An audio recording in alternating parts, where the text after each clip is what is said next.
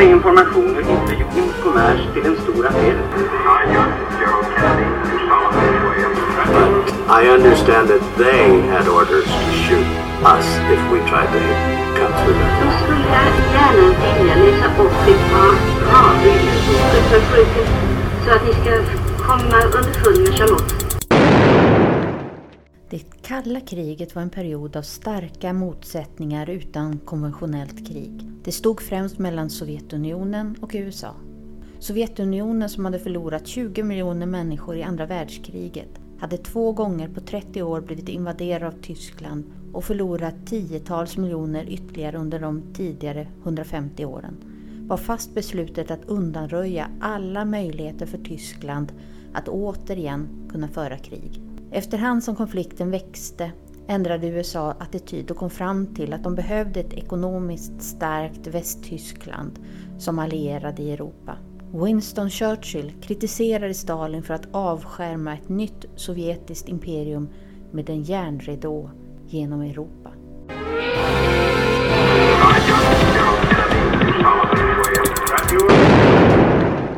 Ja, men välkommen tillbaka till Historiemajen, och idag ska vi ju prata om kalla kriget. Vad var egentligen kalla kriget? Ja, det är ju samlingsnamnet på en tidsperiod från andra världskrigets slut 1945 och fram till Sovjetimperiets undergång i början på 1990-talet. Och det beskriver ju en spänning som fanns i samhället mellan å ena sidan en polariserad västmakt då under ledning av USA organiserat i NATO, och andra sidan då östmakterna under ledning av Sovjetunionen organiserat i Warszawapakten. Tack och lov så upplevde vi aldrig ett storkrig mellan de här två pakterna, men det låg ju på lut, det var spänt, och det är det man kallar då det kalla kriget, som tack och lov aldrig blev varmt. Varför kallades det just för kalla kriget? Ja, det var ju det här att det blev ju aldrig ballistic som amerikanerna skulle säga. Det blev ju aldrig ett öppet krig då mellan de här två olika försvarsorganisationerna då. Däremot så blev det ju många små konflikter som man kunde läsa in kanske i den här ideologiska spänningsfältet som fanns mellan öst och väst då. Men som svar på din fråga så kallt syftar du på att det aldrig blev ett krig som bröt ut. Men möttes motståndarna aldrig i några väpnade situationer? Inte front mot front, men vi kan ju läsa in mängder av lokala konflikter i kalla kriget. Det var ju inte minst problematiken kring Tysklands delande då. Tyskland hade ju efter andra världskriget organiserats in i 4 stycken zoner, så kallade kontrollzoner, och den sovjetiska kontrollzonen i östra Tyskland kommer ju att orientera sig bort ifrån det övriga, det är 3 kontrollzonerna då, och det här ledde ju till många spänningar och inte minst blockaden av Västberlin. Men vi kan också läsa in naturligtvis konflikterna i Mellanöstern, i Korea 1950-51 som konflikter där det väldigt tydligt framgår att på ena sidan har man stöd ifrån västmakten och på den andra sidan har man stöd ifrån Sovjetunionen. Vad innebär de här begreppen terrorbalans och kapprustning? Kapprustning är ju att från 1945 här så sker det ju en oerhört snabb militär upprustning på båda sidorna, och det gäller ju inte minst kärnvapen. Kärnvapen hade ju lanserats då i andra världskrigets slutskede av amerikanerna, och alla var ju naturligtvis medvetna om att politisk makt i framtiden kommer att vara kopplad till tillgång på kärnvapen. Och det här sker ju då en snabb upprustning på kärnvapensidan. Först har Sovjetunionen inga kärnvapen, men i början på 50-talet visade det sig att man har skaffat sig den kunskapen. Och det är ju även andra typer av strategiska vapen som båda sidor bygger upp enorma arsenaler av, i den tanken att den som har mest vapen är starkast. Det är ju det här man brukar kalla då för kapprustning. Den tar ju även på 50- och 60-talet steget ut i rymden, och man får ju se kapplöpningen till månen kanske som en utlöpare av den här kapprustningen. Även om den inte var strikt militär, så var den ju kopplad väldigt mycket till militär kompetensutveckling. De stora blocken tävlade om vilken som nådde månen först. Absolut, man tävlade precis överallt, och idrotten blev ju starkt politiserad, och en kamp mellan de här två supermakterna då, som man talar om, USA och Sovjetunionen.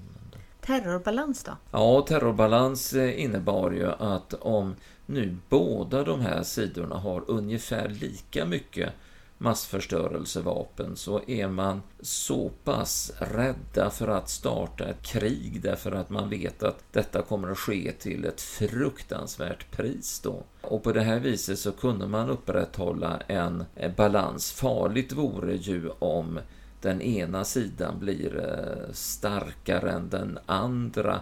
Det var ju så till exempel den svenska superspionen Stig Wennerström resonerade, att han behövde hjälpa Sovjetunionen lite grann, så att och på det här viset upprätthålla freden i världen då. Det var ju hans egen uppfattning. Men det här var ju en oerhört känslig situation, att kunna upprätthålla den här balansen och på det viset upprätthålla fred. Du pratar om en svensk spion, men hur påverkades övriga världen av kalla kriget? Ja, man kan ju läsa som sagt in hela den här tidsperioden i kalla kriget. Det gällde ju på något vis att förhålla sig till de här båda maktblockerna då.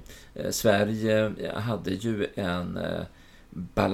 utförde en balansakt här, kan man väl säga, att vara neutrala, precis som under andra världskriget, men det var ju oerhört känsligt många gånger att kunna veta var gränserna gick i förhållande till sin relation till å ena sidan Sovjetunionen, å andra sidan NATO då. Ser vi sen i tredje världen, så blir det ju ofta som så här att man söker stöd ifrån antingen då östblock eller västblocket, och det har att göra med något som kallas för Truman-doktrinen, där en amerikansk president då, Harry Truman, hade sagt att alla folk som kämpar för sin frihet, de kan räkna med stöd ifrån USA. Och kämpa för sin frihet, det betydde i princip att de kämpade mot kommunism då. Och på det här viset så blir ju USA på något vis en ständig aktör i kampen mot världskommunismen, aktiva på alla plan, i alla kontinenter. Samtidigt så fanns det ju i den marxistiska läran ett slags missionsbudskap, att man skulle ut och sprida då den kommunistiska läran, och naturligtvis så kommer ju de här två intressena att krascha mot varandra gång efter gång, långt borta ifrån USA, långt borta ifrån Sovjet. Kan vi se några spår av kalla kriget idag? Ja, nu har det rehabiliterat sig oväntat snabbt det här, men en del djupgående saker kan man ändå konstatera. Utvecklingen i Östeuropa kan vi alla konstatera att den är oroande. Det är många länder som drivs iväg mot nationalism och brist på demokrati i många länder i Östeuropa. Det är klart att det är en rest av det kalla kriget och Sovjetsystemet, där man inte byggde upp de här demokratiska grundstrukturerna i samhället, och när kommunismen sen faller så öppnas fältet fullkomligt fritt för olika icke-demokratiska politiska styrelseskick och så vidare då. Men vi kan naturligtvis också se att vi fortfarande kämpar med vissa problem i Mellanöstern och kanske till och med i Afrika, där man har ärvt såna här öppna konflikter som skedde i spåret av det kalla kriget då. Du brukar ofta dra paralleller till litteratur eller till konst. Kan vi se något i spår efter kalla kriget? Ja, alltså James Bonds hela mikrokosmos som den utspelar sig i, den är ju ett barn definitivt av det kalla kriget då.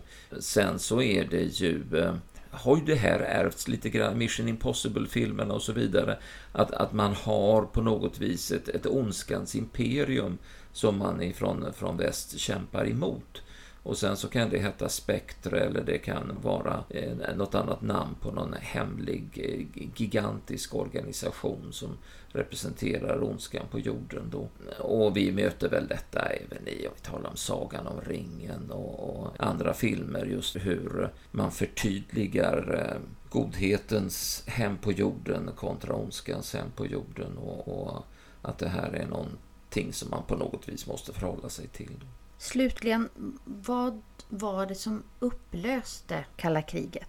Ja, det är ju sent 80-tal, och det är ju en sovjetisk politiker som då var oerhört uppmärksammad, som heter Mikhail Gorbatjov. Han driver ju då en reformpolitik i Sovjetunionen. Den lyckades inte speciellt bra i Sovjetunionen. Han försökte på något vis att införa en reformerad kommunism. Och när han väl satte igång marknadsmekanismer och så vidare där, så fick han ju mest bara problem med superinflation och brist på mat. Och när han tillät fri press så blev han utsatt för en enorm kritik.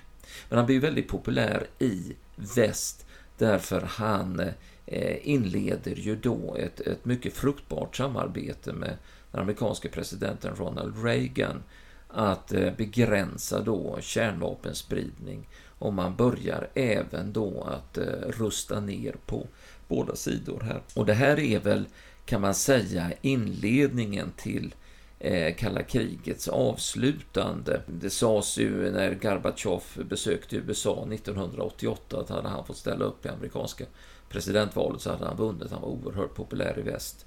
Inte lika populär hemma, där hade han många problem. Men sen så blir det ju som så att Sovjetunionen upplöses då i början på 1990-talet, och Warszawapakten upplöses lika så, den finns ju inte längre. Så att det finns ju ingen egentlig glasklar motpart då för USAs del. NATO finns ju kvar då, men det finns ingen motpart. Samtidigt så kompliceras allting med nya konflikter. Vi har hört talas om islamism, och vi har konflikter på Balkan, och vi har krig mellan Iran och Irak, och man kan väl säga att hela säkerhetspolitiska perspektivet i världen blir mer komplicerat. Tidigare har det varit väldigt, väldigt lätt. Det har varit väst mot öst och allting har kunnat läsas in i det kalla kriget då. Men någonstans 1990 så förändras det här. Det kommer in nya intressen, nya krafter, nya perspektiv, och världen blir annorlunda. But I understand that they had orders to shoot us if we tried to come through that wall.